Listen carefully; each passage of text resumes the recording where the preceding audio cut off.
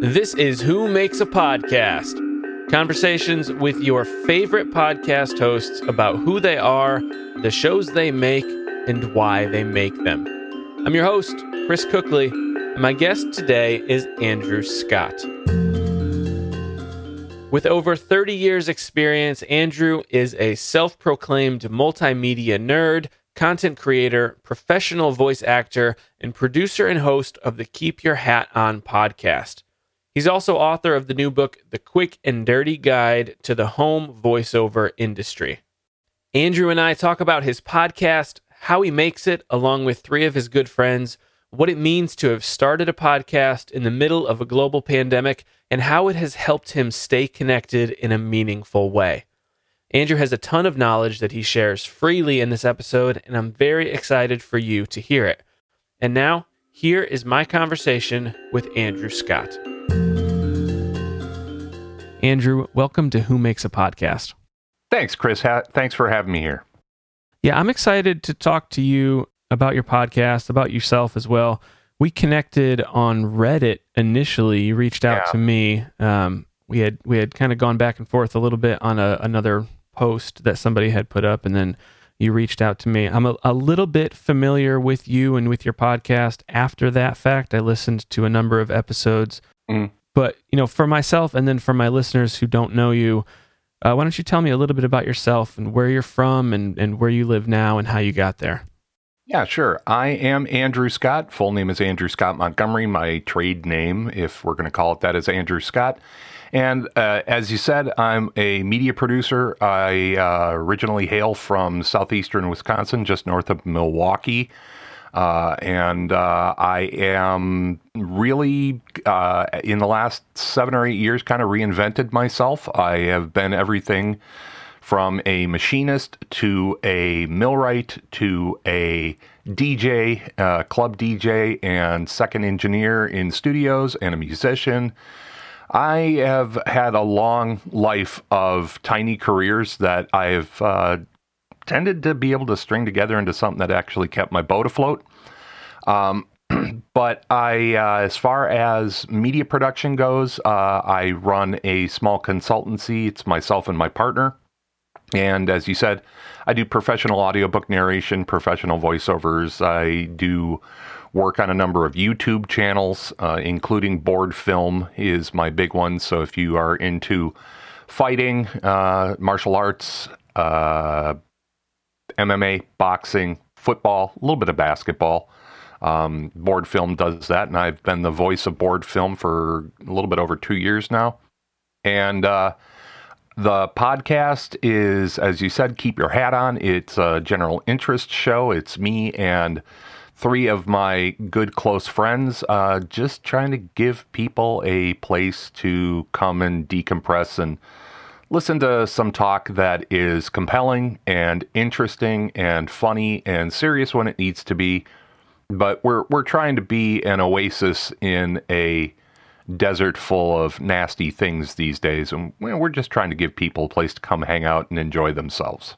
So you do professional voiceover work. How did you get into that? Is that something that has been on your list of things as far as your mini careers go for a long time? Or is that one of the I've reinvented myself things? Well, it's interesting that you bring that up because it winds up being a bit of both. I started out my professional audio career. I was a home recordist back in the late 80s and early 90s. I was a rock and roll musician and a rock DJ and a club DJ. And so I'd always been dabbling with recording myself or recording me and my friends.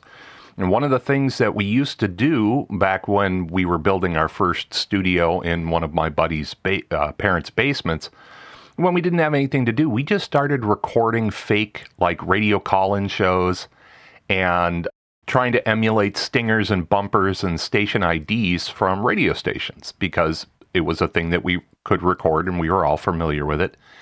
And I wound up being the guy that was always on mic, being the host or the announcer. And this goes back to, I was raised on radio. Radio was my first love. And listening to a small plastic transistor radio stuffed under my pillow and listening to overnight DJs at the time when the classic idea of the 70s FM DJ was still a thing, where anybody could play what they wanted, album sides, deep cuts, things like that. And listening to the announcer and the announcer patter and the talk that you would get, particularly on the late night shows where the DJ had a lot more room. And I became fascinated with this idea of being an announcer. You know, anytime I heard a station ID, I would think there's somebody out there doing that, being paid to do that. And I kind of wanted to be that.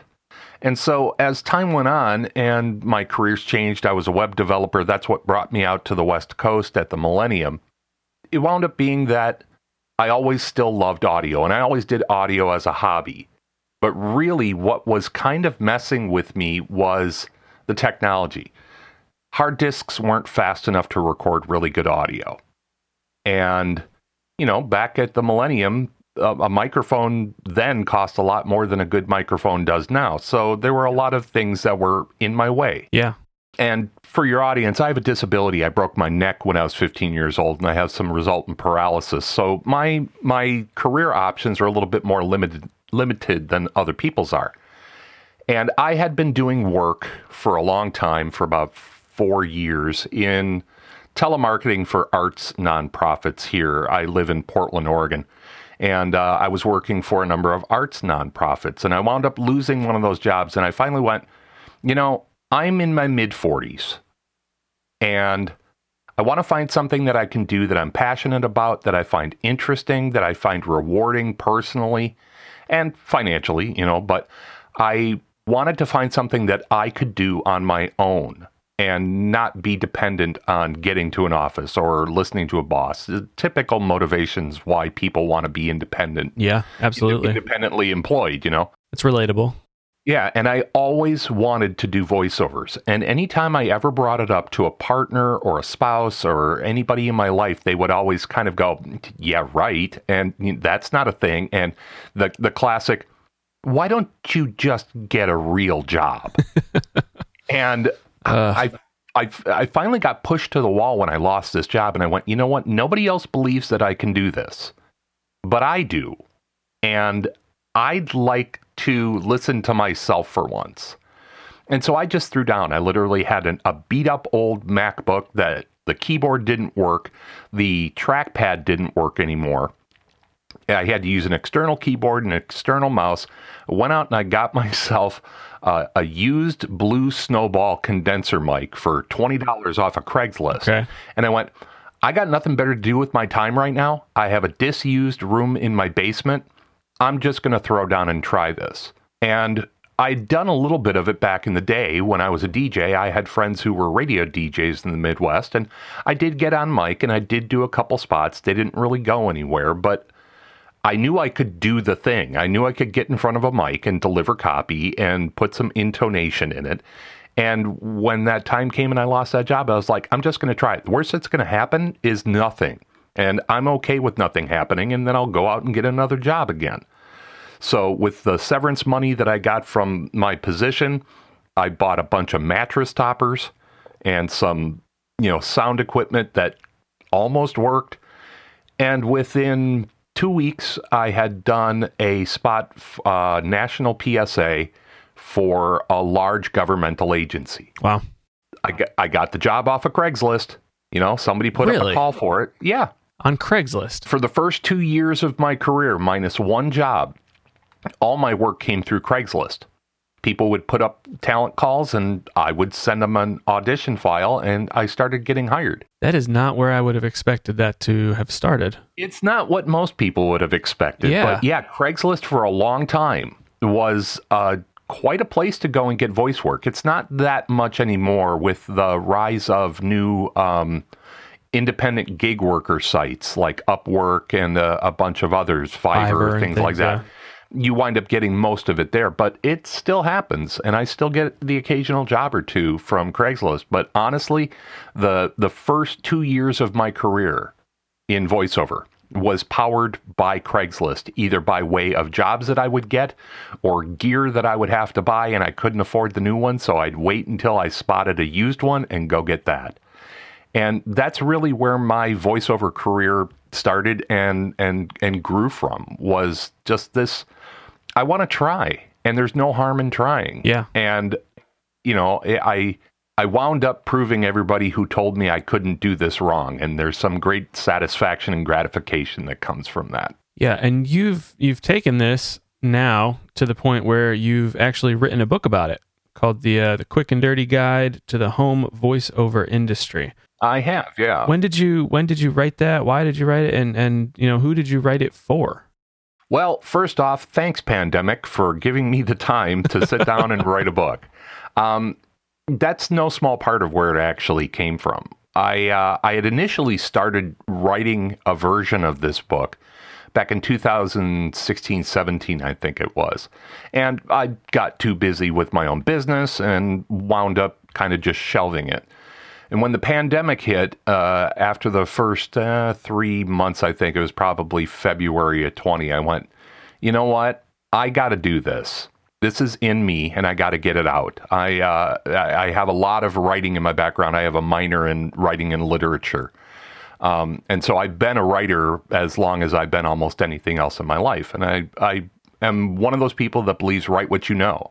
And what I was really steeped in at the time was voice work. And not only voice work, but specifically independent voice work, which is now a huge multi-million-dollar a year industry. There are many people like me who are making either a small living or a large living from doing professional voiceover work from home. And a lot of that has to do with the fact that technology has gotten better. It's not only financially possible, but completely and utterly technologically possible to record broadcast quality audio from your home. It's vastly more approachable than it used to be. Oh, absolutely. And that's really, the approachability is one of the main reasons why I wrote the book. There's a ton of space in this industry for people to work at some level. And really what gets in people's way are simple things, simple questions that could be answered if somebody simply took the time to do it. And I'm kind of by design a teacher and an instructor. I did so when I was in industry. I did so when I was in technology. I was always the trainer. And really, this industry is the industry I know best. And so why not teach people how to take a stab at it? So what's in the book? Is it more of a technical how-to, or is it kind of a you can do it and I believe in you because I've done it, or what kind of a book is it? It's more the latter, but really how I explain the book to people is that this is not a how-to book, it's a should I book. Okay. Because there's a misconception that this is easy work. Now, I'm not carrying barbells to the attic or, pulling a raccoon out of somebody's chimney. So it's not hard work in that way. But it is a very intensive hustle that you have to do in order to make a living from this. And, my living is small. I'm not rich by any stretch of the imagination. As I say in the book, I drive a beat-up 94 Ford Ranger pickup with a cracked windshield, but it's licensed, titled, and insured, and that's paid for by voiceover money. I wanted to take an opportunity to explain to people how I got in and the barriers that I found and overcame. And really, more than anything, I wanted to give people kind of a one sheet on, so you want to be a butcher, like we used to get when we were in like middle school and you were dealing with a career counselor. And they would give you the little test, and then they would find out what you're interested in, and then you'd get this.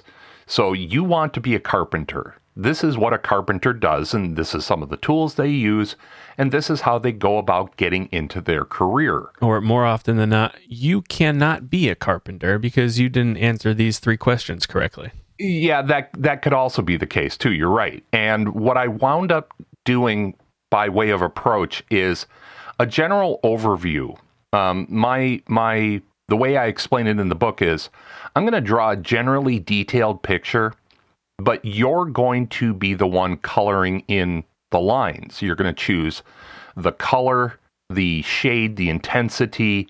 I'm just putting those lines there so that you have some form. And the rest is up to you, because that's the thing that, and again, you and I first connected on Reddit, and I'm a pretty major presence on Reddit in a lot of the audiobook and podcasting and voiceover groups. And I answer a lot of basic questions because I feel that people often don't start simply by fear of their first step being a mistake. I've noticed that. Yeah, and my thing is, the slogan of my life is sin boldly. Just do the thing. Try the thing. If nobody's going to wind up bloody at the end, and you're not going to lose your shirt financially, which is a possibility in voiceover work. If the barriers to entry are low but surpassable, just try it. Try it and do the thing, because that's what's going to tell you whether or not this is for you. And that's the approach of the book. Was the first part of the book is really an overview of the voiceover industry and its history, and a bit of a memoir treatment of how I got in, because I'm a learner by way of storytelling. I like people giving me some background, because when you stall out personally, yourself and your approach, when you stall out, if you've got a model of somebody else who made it through, that tends to inspire me in the way of, as you said when we were leading into this, I did it. You can too, or not. But I don't want your not being able to do it be a result of lack of knowledge or lack of guidance. You have those two things, generally speaking, most people are going to get some traction. There's a lot more room in this industry for people than it being exclusive. Hey, it's Chris. Can I jump in here for a minute and ask if you have thought about making your own podcast? If you have, you may have realized there's a lot more that goes into it than you might have thought. Don't worry. I have a gift for you. I want you to have my podcast quick start checklist. From what microphone and recording software you should use to how you host and distribute your show, I'm here to help with all of that and more. My podcast quick start checklist will walk you through everything you need to know to start your podcast. I'll show you what's actually important. To get my podcast quick start checklist, go to whomakesapodcast.com/start and tell me where to send it. Now let's get back to the episode. How does the book tie in with a VO booth camp? What is that, and how are they related or not related? Yeah, VO Booth Camp is my new content channel, which is effectively a direct line of inspiration, coaching, tips, best practices on how to get into voiceover work. New channel, is that a YouTube thing? That is a YouTube thing, yeah. It's exclusively YouTube, and I'll send you a link for it. Sure. And it's something that I just started a couple weeks ago, because in my time on Reddit and in a few other places, I've gotten in touch with a lot of people, or a lot of people have gotten in touch with me asking me questions, because they just want somebody to ask a question to, and it could be a simple question, and so many of these questions are, which mic should I buy, or a bunch of hyper technical things.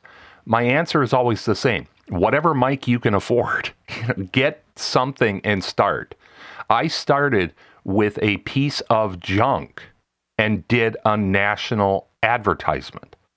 It's not about the technology. It's about you starting the process. They're cheap enough now that pretty much anything you get within reason is going to sound fine. I'm talking on $100 mic. Yeah, right. And so the VO Booth Camp is a way for people to get both these little concise answers. I really aim to have these videos be no more than about 10 minutes tops. And see a piece of gear that I use and how it's applicable, or get some advice on, like the one that I just put up today was about finding your niche in voiceover work. Because it's a big question. Where should I be pitching myself?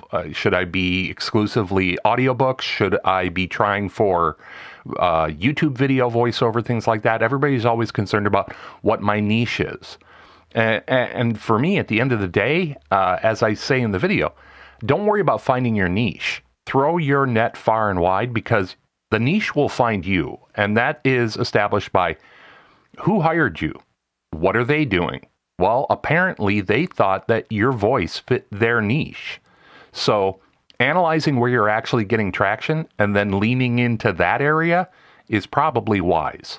But, it's a simple little content offering, and it also allows me, I am a video editor, and we used to do a podcast that was fully produced 5-camera video.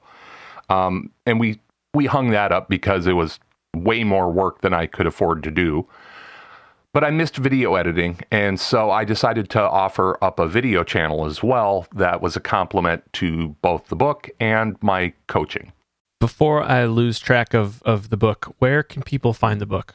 They will be able to find the book at both Amazon and Audible. Okay, that answers my question. Yeah, I was looking for it this morning and I couldn't find it anywhere, so I wanted to make sure. It's in the home stretch, and I've said that about 9 times in the past 6 months. Yeah. We just finished formatting and layout, and it's going to be ebook and audiobook. Awesome. And it'll be available on Amazon, and it'll also be available, the links will be available at the website for the book, which is The Quick and Dirty, all words, not a sign, thequickanddirty.guide. Do you have a particular show or host that you look up to in any way when you're creating your podcast that you're trying to emulate? And initially, I write this question from the perspective of podcast, but I know you have a deep affection for talk radio and radio programs of the past. So, feel free to include some of your a radio host in there if you'd like. But who are you looking up to or trying to emulate, if anyone at all? Sure. Yeah. And I guess I'll bifurcate this answer a little bit in that, again, I grew up on radio. And when it comes to announcers, I could list a ton of people that nobody outside of southeastern Wisconsin had ever heard of. I guess that was the era when radio was truly a local thing. It was. Yeah, it absolutely was. And, I'll give a shout out to anybody in Wisconsin who's listening, who's of my age, who's like a Gen X person, was ever into jazz. There was a gentleman that was a jazz DJ, and his slot was always overnight. And his name was Ron Cuzner. He had an extraordinarily unique voice and a unique delivery. And his show was called The Dark Side. And it was on from midnight until 6 a.m. And he would come on and, "This has been The Dark Side of Friday, the 9th of January. But his voice was grating. But his passion for being on the mic and having a direct, intimate connection between he and the listener was inspiring. And it set a model for me. Now, my approach to broadcasting, and I did some time on air back in the day in college radio. My approach to broadcasting is wildly different from him. But the thing that I did take away from Ron Cuzner was you can establish a real, true, significant, intimate relationship with your listener. And that really has informed a lot of the things that I've done in the recent past. When it comes to other broadcasters, for as much as I have had trouble with Howard Stern, I have a deep respect for Howard Stern. He's kind of a legend. Yeah, he's a legend, and he's another one of these voices that have really established the model that we go by. His ability to do an interview for whomever he's talking to, be it a porn star or a movie star, his ability to have a real substantial interview where you're not shying away from, everybody knows that if Howard wants an answer out of you, Howard is going to beat you down until you give him the answer. But over the years, Stern himself has even softened, and he's moved away from the shock jock thing, and he's gotten to a place where I have a lot better experience listening to him now because he's being more genuine. He's less concerned about, and a lot of this has to do with his move off of terrestrial radio and, onto satellite, where he's got more room and he doesn't have the constraints and he doesn't really have to worry about, what the network bosses will think. And it was interesting that his, for lack of a better term, his softening of approach happened in the last 10 or 12, 15 years, even after the controls had been taken off of him. And I think that's just Howard maturing to the point where he goes, maybe I got something more to say aside from Baba Booey. And I really appreciated being witness to that change in Stern. When it comes to podcasters, podcasting and broadcasting are now so closely related that it's hard to tell the two apart. I will always go and defer to really what I think is the granddaddy of podcasts, which isn't what most people think. They're going to think I'm going to say Joe Rogan or something like that. Honestly, I feel that the birth of podcast happened because of Ira Glass and This American Life. Yeah. Because that intimate approach to storytelling, and not only storytelling, I like to say it less storytelling and more story revealing. That's what This American Life did for broadcast. Letting people in, trusting that people have an hour's worth of attention span for something that's subtle, that's intimate, that takes time to lay out there for the listener, and trust that the listener is going to come along for the ride. And one of the first broadcast radio shows that was repurposed as a podcast was This American Life. I remember when NPR essentially took the floodgates off and put every episode, every back episode, they were already 10, 15 years in, and put all the This American Life episodes up as podcasts. I had never listened to This American Life on the radio, or I don't know that I've ever actually listened to NPR on the radio, but This American Life as a podcast is one that I try to listen to almost every week. And there's a number of NPR shows that I listen to as podcasts that are fantastic. Planet Money and All Things Considered. There are so many of them. Yeah, I mean, there's a ton of them, and they're great. I can totally see how you would say that, that is the beginning, I guess, of podcasting would be those types of radio shows, which, the crossover there between podcasting and broadcasting definitely is prevalent. Yeah, that line gets just smushed. Yeah, there's no real difference, and that really was also, by way of content creation, that was an important landmark as well, because it showed that large terrestrial broadcast networks can repurpose their content immediately by making it be more portable, more flexible by way of listening time. It's what everybody wanted from radio. There's a joke. Radio on demand. Exactly. And there's a joke that NPR uses. They have a little phrase called a driveway moment. And a driveway moment is when you're coming home from your commute, listening to a show on NPR, and it's so good, and you want to get to the end of the segment, but you just pulled into your driveway, and so you sit in your car for the next 12 minutes so that you can finish listening to it. And the driveway moment has kind of been, I don't know, it's been a little bit defeated because now you don't have to worry about that. You can just hit pause on whatever, content streaming platform you're listening to it on and go inside and then Bluetooth it to your speakers in your house and finish listening in the comfort of your home. And then queue up the next episode. Exactly right. Yeah. And I think that that's a wonderful thing to have happened because it makes content more available and more relevant to more people, which at the end of the day is what a broadcaster wants. They don't want you to go away. They want you to finish the content because that's going to compel you to follow the content in the future. It's kind of what radio always wanted to be, but couldn't due to technology. And, other broadcasters to be more dedicated to podcasting. I listened to Joe Rogan for a while, and in many ways, I have respect for what he built. King of podcast controversy right now. Yeah, boy, is he, man. He stepped in it good. Well, I shouldn't say that.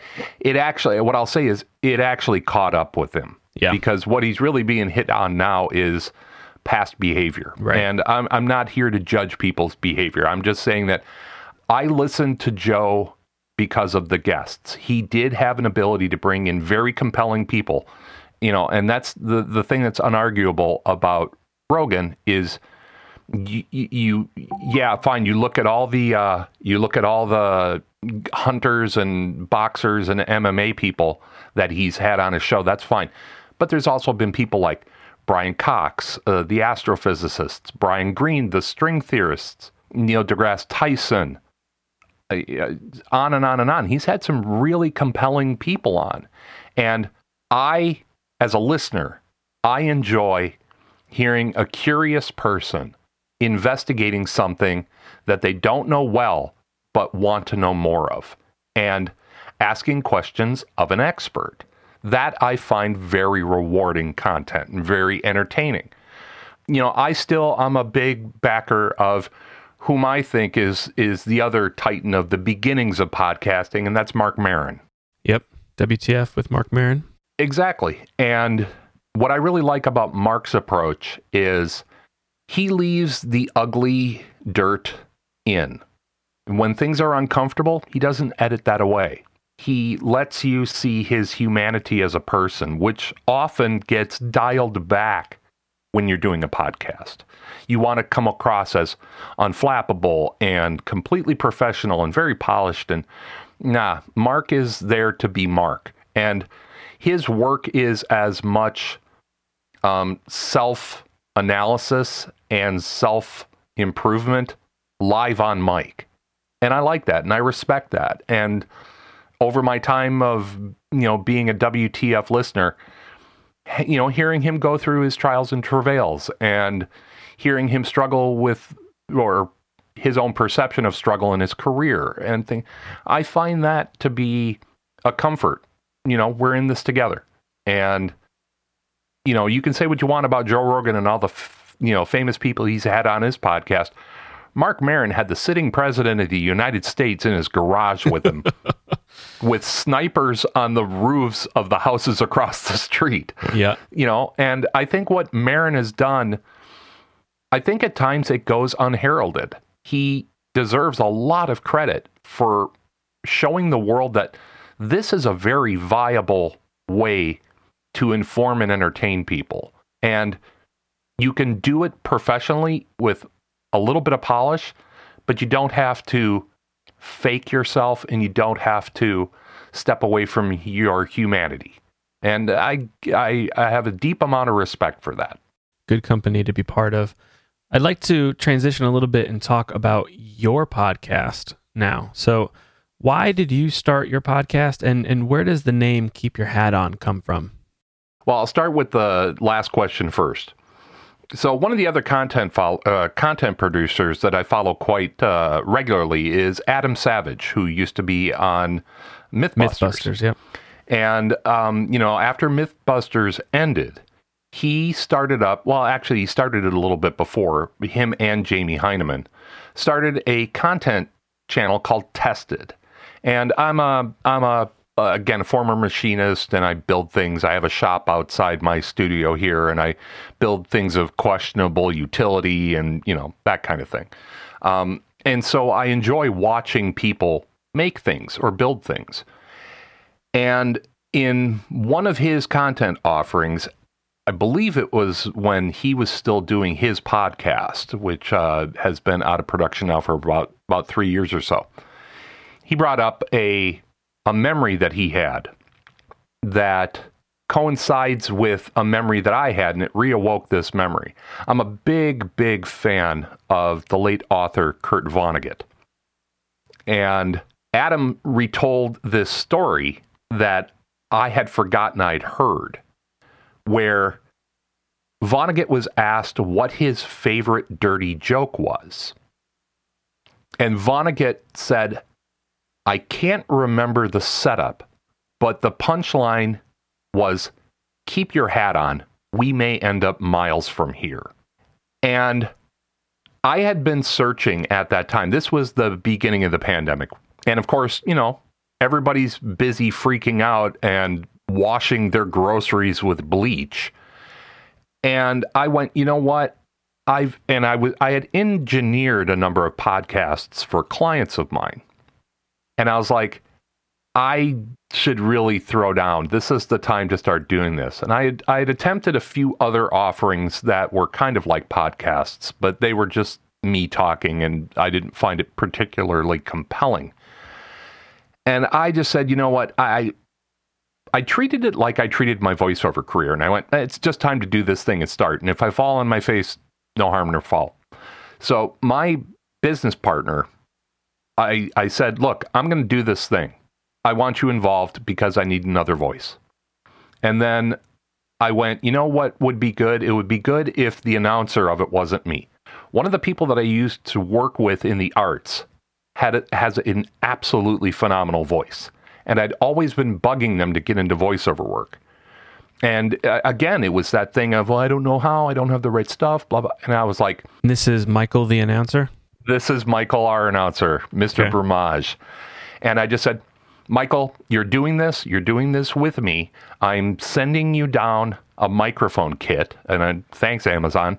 And I got him down there. I was like, it's time for you to start doing this. I'll walk you through it. I'll hold your hand. We're just doing this for fun, but you'll get something out of it.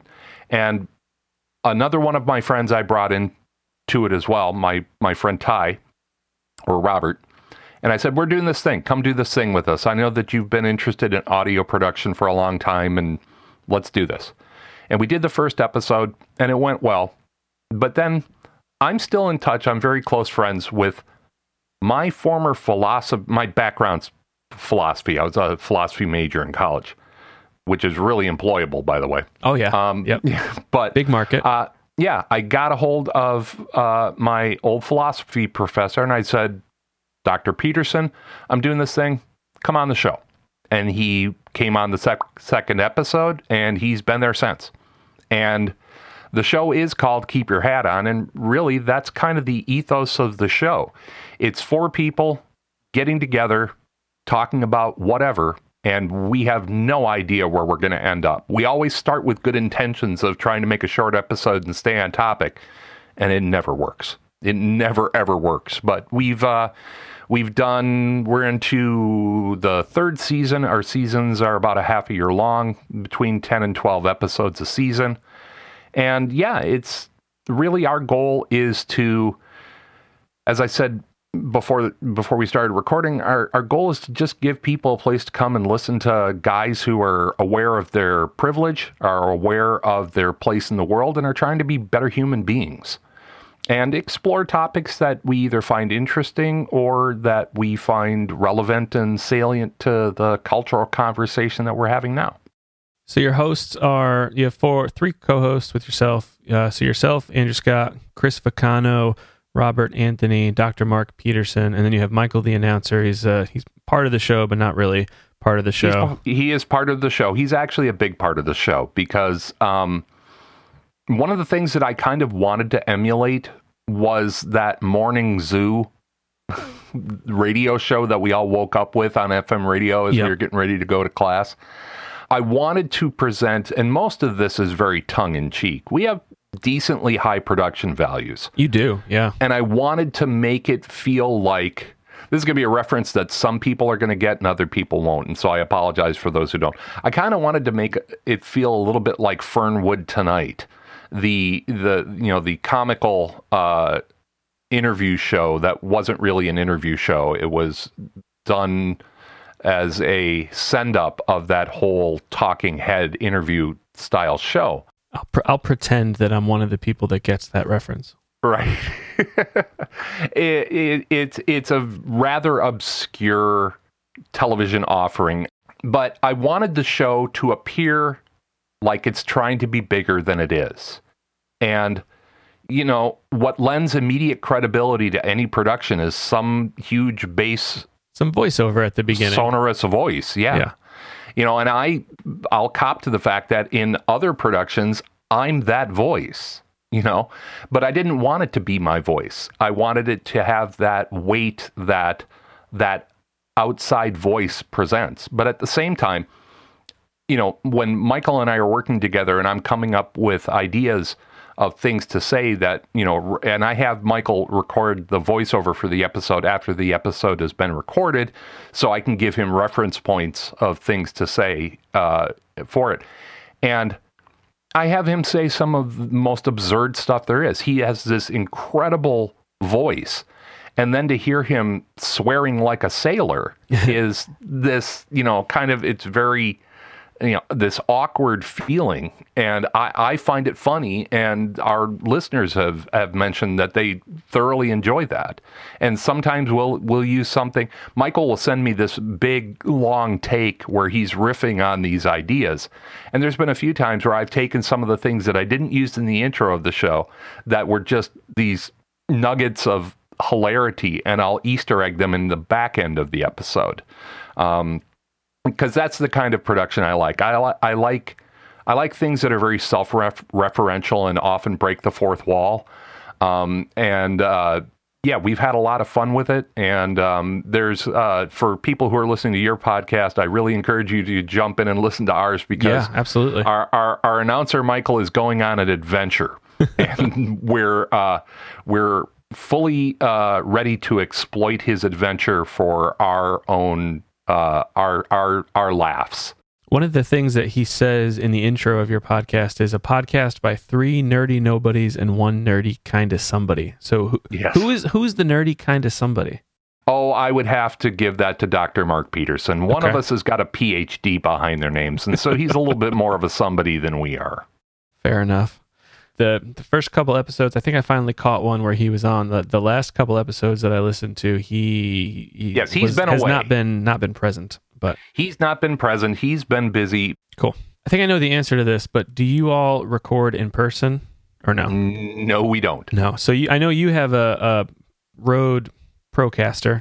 Or no, not a Procaster. You have I have a Rode. I'm a fan of Rode products, but only because of their utility, not because of their brand name. I have a Rodecaster Pro, which is the recording deck, and that serves a number of different it does a number of different things in my studio. But really, we all record remotely. Me, Robert, who's also, and I'll take this opportunity to explain. I've never explained why I refer to Robert on the podcast often as Ty. Yeah, I was going to ask you about that. Okay, well, I beat you to the punch. Robert and I we met each other through, we're both practitioners of Soto Zen Buddhism. And Robert, his formal Buddhist name is Taijitsu. And I just shorthand him as Ty. But I've never explained that on the podcast. That's just one of those things where I think it's actually a little bit funnier that I didn't give an explanation for that. But he's got the three of us have Rode pod mics that we use, and we're all, simply straight into our systems between the pod mic, and I think we all have Scarletts at this point, Focusrite Scarletts. Yep. And Dr. Peterson, I sent him, he's got a nice Blue Yeti. We'll be upgrading him once he gets settled into his new place. We'll be getting him a broadcast, a dynamic mic like we have to equate sound, but we all record remotely. We use an online recording service that allows us to see each other. Initially, we did the podcast, we did Keep Your Hat On as a fully produced 5-camera show on YouTube. And we love doing it. I'm very happy with the way it turned out, the way it looks. We still get some traction. People go and watch those episodes because, one of the offerings that I have as a content creator is video editing and production. And what better way to demonstrate that than by doing a very high quality show? We didn't do streaming capture then. We were all shooting in high resolution 1080p locally. and then editing all that together. So I wanted to present something that looked more like a television show and not just a Zoom gathering, where everybody's, I call that the Brady Bunch look, where everybody's stacked on top of each other. Our stuff is all camera 1, camera 2, cuts, transitions, things like that. And it looked great. Were you using OBS for that or something else? No. Actually, what we were doing was we were recording, all of us minus Dr. Peterson were recording locally on our phones at 30 frames per second. And then you're just manually editing it? Yep. Oh, geez. Okay. And yeah, it was a beast. It was, each episode took me about 4 days to produce. Because we would get 2 hours worth of recording that I would have to edit down. And then, we were doing inserts and visual stingers and transitions and, PSA spots and things like that. And it looked very glossy, and I'm still very proud of it. But I just didn't have 8 days a month to devote to something like that. It was starting to impede the rest of my business, and I was falling behind on audiobook projects, and it was just, so we decided that we had faces for radio. Yep. And we just, transitioned over to where we still have our episodes up and available on YouTube, because interestingly, YouTube is the #1 platform in the world for podcasts. It's also a huge search engine. It is the largest search engine on Earth. 1/4 of the population of the planet uses YouTube every day. And so, we just put a redundant copy up with a little bit of video treatment on YouTube, but have really just transitioned it over to, being a traditional podcast. And to get all the way back to your original question, the reason why we decided to do the podcast was because I was losing my mind. I was in lockdown and couldn't see my friends. The good news is I'm a pretty hardcore introvert, so it wasn't as much of a lift for me as it was for other people. But really, after about episode 5, all of the participants of the show went, you know what? The world is on fire, but every time we do this, I feel better. And so we're just like, that's reason enough to keep doing this. And if people jump in and listen, great. If they don't, at least I got to hang out with my friends for 2 hours. That's a little bit why I started this podcast. As soon as the pandemic hit, I transitioned to a work from home role, and I haven't gone into the office, but maybe a couple times. And usually when I go in there, there's nobody there. Right. So, we have been seeing our friends. We haven't been nearly as isolated as we were maybe in 2020 this year, but reaching out to new people and speaking with other podcast creators such as yourself and such as the other people that I've had on this podcast has been honestly one of the more fulfilling things that I've been doing over the last 4 or 5, 6 months. And it shouldn't really surprise me, but having that connection with somebody, even if it's just for an hour, hour and a half, has been really invigorating. It reminds you that the world is bigger than just the room you're sitting in. Yeah, and then the people that you connect with on a daily basis. There's more people out there. Exactly. And I think you're right in that, you and I are doing this not in no small part because we're suffering through a pandemic. And we went and we were looking for alternative channels of communication. I was not on Reddit until the pandemic. Yeah. I realized that I needed another avenue to be able to communicate to people with. And so that's how you and I connected. And that's why we're having this conversation. And I think if there was a message that I've been carrying through my media throughout this pandemic, it's that, yes, we're all suffering through this. But remember, there are ways where you can be connected and stay connected. And not only stay connected, but make new connections that you might not have done if not for the fact that we are all having to deal with this. Yeah. And personally, my world, interestingly, has kind of expanded because of this situation. I'm in touch with more people. I've got more clients that I'm working for. I've met more friends. I'm coaching more people. And it's all because of where we find ourselves. Do I want us to stay here? No.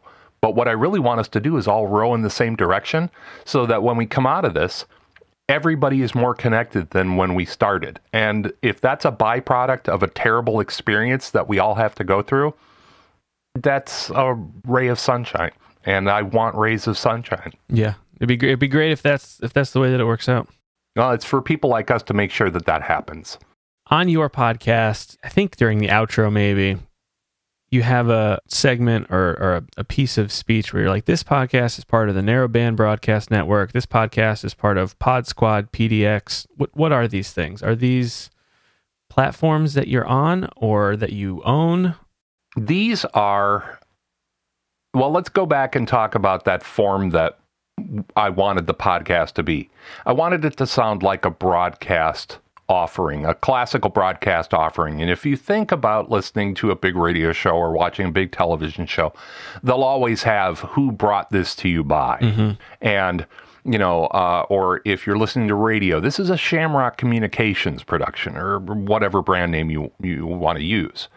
Those things are acoustically or audio characteristics of a big production. And I'm not saying that we are a big production. I felt a comedy lean towards making this show feel bigger than it is. And then you get in through all this gloss and it's just a bunch of dummies talking. But at the same time, before the podcast was live, as a new business venture, I was getting ready to go produce podcasts for companies in person. Showing up with the gear, setting up so that a company could do a podcast and have nothing to do but put people in a conference room. I'd record the podcast, produce the podcast, deploy the podcast. And I was setting that up in October of 19. And we all know what happened next. Yeah. So this idea of getting out into the world and having this be a business offering of mine got shelved. I had registered a domain called Pod Squad PDX, which was what I was going to use as the brand of the offering. But that really couldn't happen. But I started producing podcasts remotely for somebody else, and that's the name of the company, the name of the offering that I use for that. At the same time, I wanted to start developing my own content. And really, I like the idea. One of the things that podcasts offer that's kind of baked right in is it gives voice to smaller groups, very niche offerings. Again, go come up with some wacky niche, search for it and add the word podcast. And there's somebody out in the world that is doing a podcast about that thing. It could be, paper napkin origami. There's a podcast for it. Viking shoe tying. There's a podcast for it. And if you make those podcasts, let me know. And you can be my next guest on Who Makes a Podcast. I will pat you on the back for making that be a really good tie-in. But this idea of a very narrow focus, I like the idea of people with disparate passions being able to find a media offering that is right in their niche, a very narrow focus. And that led me to the idea of the Narrowband Broadcast Network. What I want to do as a producer of podcasts for other people is give them an opportunity. Maybe they don't have the technical know-how. Maybe they need help and advisement in content creation or engineering or production. But I want them to get their message out. I don't care if you're talking about, your specific niche is making Fabergé eggs out of Legos. If you've got somebody that wants to hear that, I want to help you get that out. And so this idea of narrowband broadcasting, very focused. And that's what our slug line is for that offering. The focus is on you, what you want to say, the information you're passionate about. And so as offerings to the world through my business, those are two viable entities. Pod Squad PDX is really based on getting people in the Portland metro area. And by the way, PDX is how we here refer to Portland, PDX, because it's the airport code. Portland International Airport's airport code is PDX. If you're here local in town, when the pandemic is done, come talk to me. But narrowband is the real heavy brand that I push, and that is my ability to help other people produce, engineer, put polish on their podcast and get it out into the world, even if you don't know thing one about podcasting. Cool. What does typical production look like for one of your episodes, say? So from your mouth to the listener's ears, what are you doing as far as what steps you're taking and how you're putting the show together? Okay, the first thing is make coffee. Check. Right? Our production has streamlined quite a bit over the course of our history with Keep Your Hat On. Again, we at first were starting with video. We were leading with video. And so that necessitated a lot of lighting. You know, every one of us has got ring lights, fill lights, key lights. But, we would get our phones set up and all that. There were many moving parts. That all fell away, and it made the rest of the lift a lot easier. Now our standard procedure is I have a checklist of things in front of me on my wall. That's a pre-show rundown for me. So what does that look like? What's included on that? Everything that you'd think. Check my mic. Make sure I'm not having a significant amount of line noise. I'm in a converted, we have a 2-car garage. One half of it is my studio. And I'm not in a garage. It's a room within the garage. Yep. I hope the city doesn't hear this because it's a totally illegally built room, but it predated us. So can you show a permit for that? Shh. Don't say that. We bought the house with it in there, so we aren't responsible. But we got some dicey electricity in here. This room is not grounded, so there are times when I have noise. So I have to. I check for line noise. The rest of the production is we've got it dialed down to where we're all pretty aware of how we jump in. We do mic checks, line checks. We make sure that the big one is, and I still have to beat one of my participants over the head about this. Things like shut all your phone notifications off, even your vibrators, because, you have your mic attached to your desk and your phone vibrates and it suddenly sounds like you got a jackhammer in the room with you. Everything else is pretty much what we want to talk about, and we're very loosey-goosey about it. Normally, somebody will bring in a topic that they feel they want to address, and sometimes we research it. Sometimes we let the person interested in it be the expert, and the rest of us jump in with either opinions or things we know. And we do really try to be organic about how we present the show. That's kind of the hook. We don't know where we're going to wind up. And that's served us both well and been an absolute terrible passenger in the car with us as well, because there have been times where we're like, I got nothing. You got nothing? We got nothing. And then we talk for 2 hours and I have to edit down a 2-hour, 4-part conversation. and that's no small feat. No. But yeah, as far as the technical goes, and this is one of the things I do want to encourage your listeners to understand, the technical barriers to podcasting are less than you think they are. They really are. It's the doing of the thing. Get in there, record yourself talking to somebody, and learn along the way. And the internet is all the resource you need. Come join, you and me on Reddit and ask questions, or get a hold of somebody like me who's willing to cut you some time and answer some questions for you.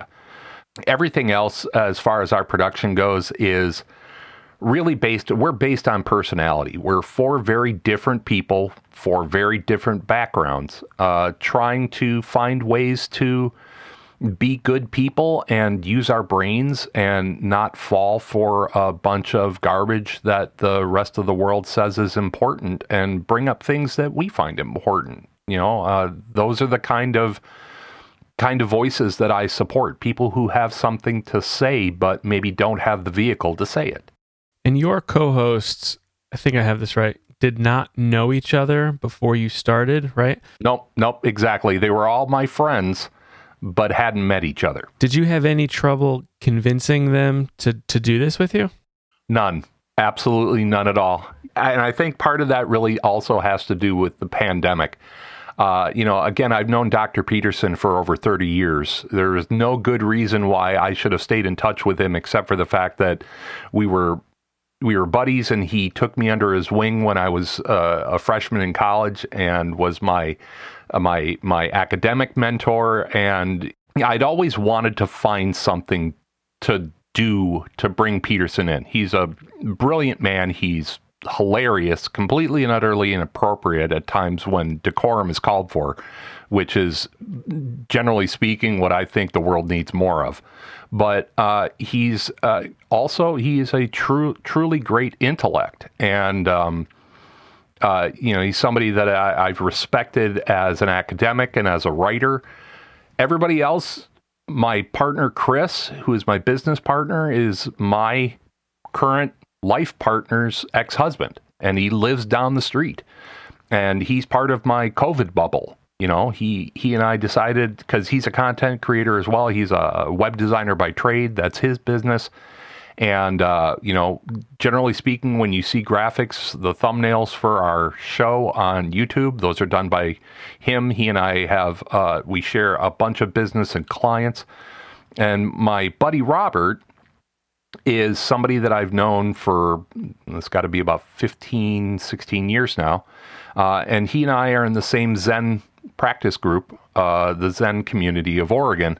I knew that he was very interested in audio production and Ty's an interesting guy with interesting views. And I just said to everybody, look, I'm doing this thing. Come do this thing. Try this thing. And if you like this thing, come back and do the thing again. And that's pretty much how I crashed them all together. Nobody knew anybody until the first day we did it. And we've been doing it now for a year. It's awesome that it worked out so well. Yeah, it really did. And we look forward to doing it. Even if we think we don't look forward to doing it, as soon as we start doing a session again, we all start loosening up and feeling a little better. What do you see for the future of your podcast? What are you hoping for? And then more broadly, where do you see podcasts going? Well, for us, I've said this on the show a number of times, and I genuinely mean this, not in a disparaging way. I don't care if people listen. We're really doing that show for us and our mental health. And it's paid us back in that way. We've all said to one degree or another, I feel better having done this. And so we're going to keep doing it, and we're really letting it grow organically. And I know that that's kind of a beat to death term, but it really is where I am with it. Yeah, it's the truth most of the time. Yeah, and you know very well that there are a lot of options to try to get your podcast out there in front of people, from paid SEO rankings to paying somebody to do social media for you and buying likes and things. I don't want to be disingenuous. If anything, one of our main tent poles of our podcast is we're being genuine with you. We are genuine people saying genuine things, and we don't want to do that, pay people to like us. Man, that just makes me itch. Yeah. So we're letting it be what it is. Doesn't mean that I don't do social media. You can follow the Keep Your Hat On podcast on most of the social, or all the major social medias, Twitter, Instagram, Facebook, and we have our website, kyhopodcast.com, and we're just letting it do its thing and letting it grow. And if people join in with us, that's awesome. And if people don't, that's okay too. It's really all right with us. But we do have an eye towards growth because we think that we offer something that other people don't. Now, don't get me wrong. There's plenty of podcasts of dudes sitting around talking. But there's not a whole lot of podcasts of four middle-aged guys sitting around talking and being aware of the fact that they're white, privileged, middle-aged, and in a place where they can take the time to look at all those things and analyze them and see maybe where they can't improve, maybe where they can change their approach to be more sympathetic with different people or aware of people's suffering that they themselves don't have to experience because they're four white cishet males to one degree or another. And I think that that's valuable. And I think that that contributes to the cultural conversation. Where I see podcasting going in the future is less of where podcasting is going and more of where traditional terrestrial broadcasting is going. Okay. Terrestrial broadcast is scared right now. They're losing listenership at a rate that we have not seen in the history of broadcasting. Up until 2010 or so, broadcast had not only been king, but had seen consistent growth since like Marconi, since the radio became a thing. And it's starting to slide now in all areas of broadcast. I mean, how much YouTube do you watch versus how much TV do you watch? How much Netflix? Yeah, the on-demand aspect is alluring for sure. It's not only alluring, it's valuable. It's marketable. It's a hook. You can pause this. You can come back to it at your convenience. And that combined with my leaning into this idea of narrow band broadcasting, of don't worry about how many people are going to listen to you. If somebody wants to listen and you've got something to say, your voice is as valuable as Howard Stern's. Your voice is as valuable as Joe Rogan because somebody out there wants to hear you. And so this tight focus of topic combined with the ability to get it out into the wider world is an incredibly powerful thing. And so I see podcasting, one of the things that's happening right now is terrestrial radio has gotten on board. Whether or not they wanted to get on board is one thing. They are on board now. And so, like you and I were talking, how many shows from NPR are immediately repurposed as podcasts? And not only repurposed, how many dedicated podcasts are large networks doing now? They're all trying to elbow their way in because they realize that people like Marin and Rogan, Rogan just got bought by Spotify for $100 million. Now, whether or not that was a wise business investment is a different discussion. But this is a real and viable industry.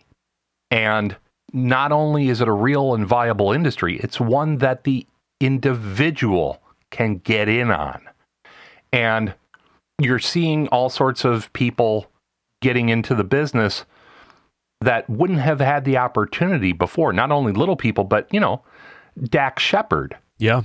And whether or not you like his podcast is not truly relevant. I used to listen to it before it went Spotify exclusive, but... Yeah, well, and see, you just brought up something that's interesting to me from an industry perspective, and that's this idea of platform exclusivity.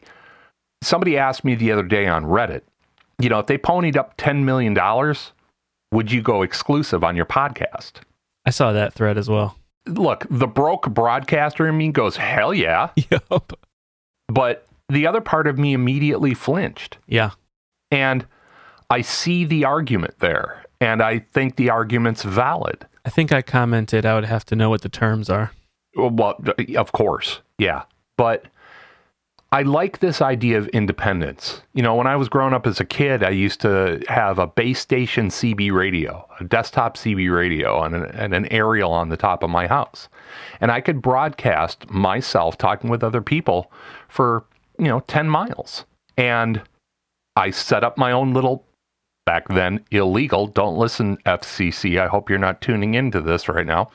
I broadcast music because I like the idea of being heard, not from an ego place, from a, hey, I can do this too place. And I can have fun with this too. And I want to see more people doing this. I believe in the embarrassment of riches. I believe in the giant restaurant menu that allows you to choose from 80 different things. Because you're going to find something that's suited just for you. And when you do that, when you find a broadcaster or a content creator that you really jibe with, it feels magical. you really feel like your world has expanded a little bit, but at the same time, you've got a connection to something that almost feels like it was made just for you. And that's a fantastic feeling. And that's what makes me harken back nostalgically to being a young kid listening to the radio at 2 o'clock in the morning and hearing that guy say something, and you learn something, and it broadens your perspective and it changes your life in a tiny way. But it might be a tiny way that lasts the rest of your life. And that's what podcasting is doing now. And I only see it growing. I only see people becoming more creative. The big thing that's happening now, and I know you know this, Chris, is the resurgence of the audio drama, where people are doing full cast recordings of things and they're creating their own 10, 12, 14, 20 episode arc of story. And it's fantastic. This goes back to radio dramas of the 30s and 40s. The War of the Worlds. Exactly. The War of the Worlds and The Shadow Knows. And, you know, a lot of it's happening in horror. Horror is really getting a lot of traction in the, you know, paranormal and all that is getting a lot of traction in the online streaming story world. And I think that's great, because what creativity and stories are we hearing now that would have been kept quiet were not for the rise of the podcast and the ability for people to independently produce these things? For me, more is better. More choice is better. More offerings are better, because there's going to be somebody in this industry, in this podcasting industry, that 20 years from now will be a huge name and will say, I got my start because of podcasting. And what would have happened were that not to have happened? That voice, that story, that thing that we all culturally refer to might not have happened. And so that's what gets me excited about the whole industry.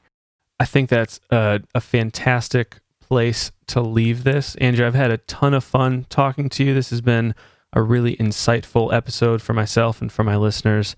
I know you said that your podcast is on Twitter, Instagram, Facebook, and your website, and we'll have all of those links in my show notes. Is there anywhere else that you want to send people that they can connect with you? I think the best place to do it, if anybody has any questions, they can email me directly. They can email Andrew at andrewscottmedia.com. I'd be happy to answer any questions.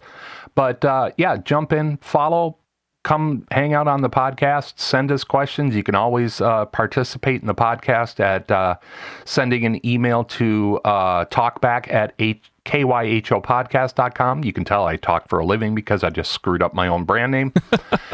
But yeah, just I'm happy to interface with anybody who's got a question. But Chris, it's been an absolute treat to talk to you as well. And thanks for having me on. Yeah, thank you so much. I appreciate it. You bet. That was my conversation with Andrew Scott, multimedia nerd, content creator, professional voice actor, and producer of the Keep Your Hat On podcast, which can be found on all of the major podcast networks. You can also find Andrew at kyhopodcast.com, on Instagram at kyhopodcast, and on Twitter at the kyhopodcast. My name is Chris Cookley, and you can find me at whomakesapodcast.com. If you enjoyed this episode, it would be an enormous help if you shared it with your friends or left a review on Apple Podcasts, Spotify, or wherever you're listening right now. It really does make a difference. And if you host a podcast and would like to be my next guest on Who Makes a Podcast, let me know. Go to whomakesapodcast.com/guest and tell me about your show. This is Who Makes a Podcast. I'll be back next time with another conversation with another incredible podcast host. Thanks for listening.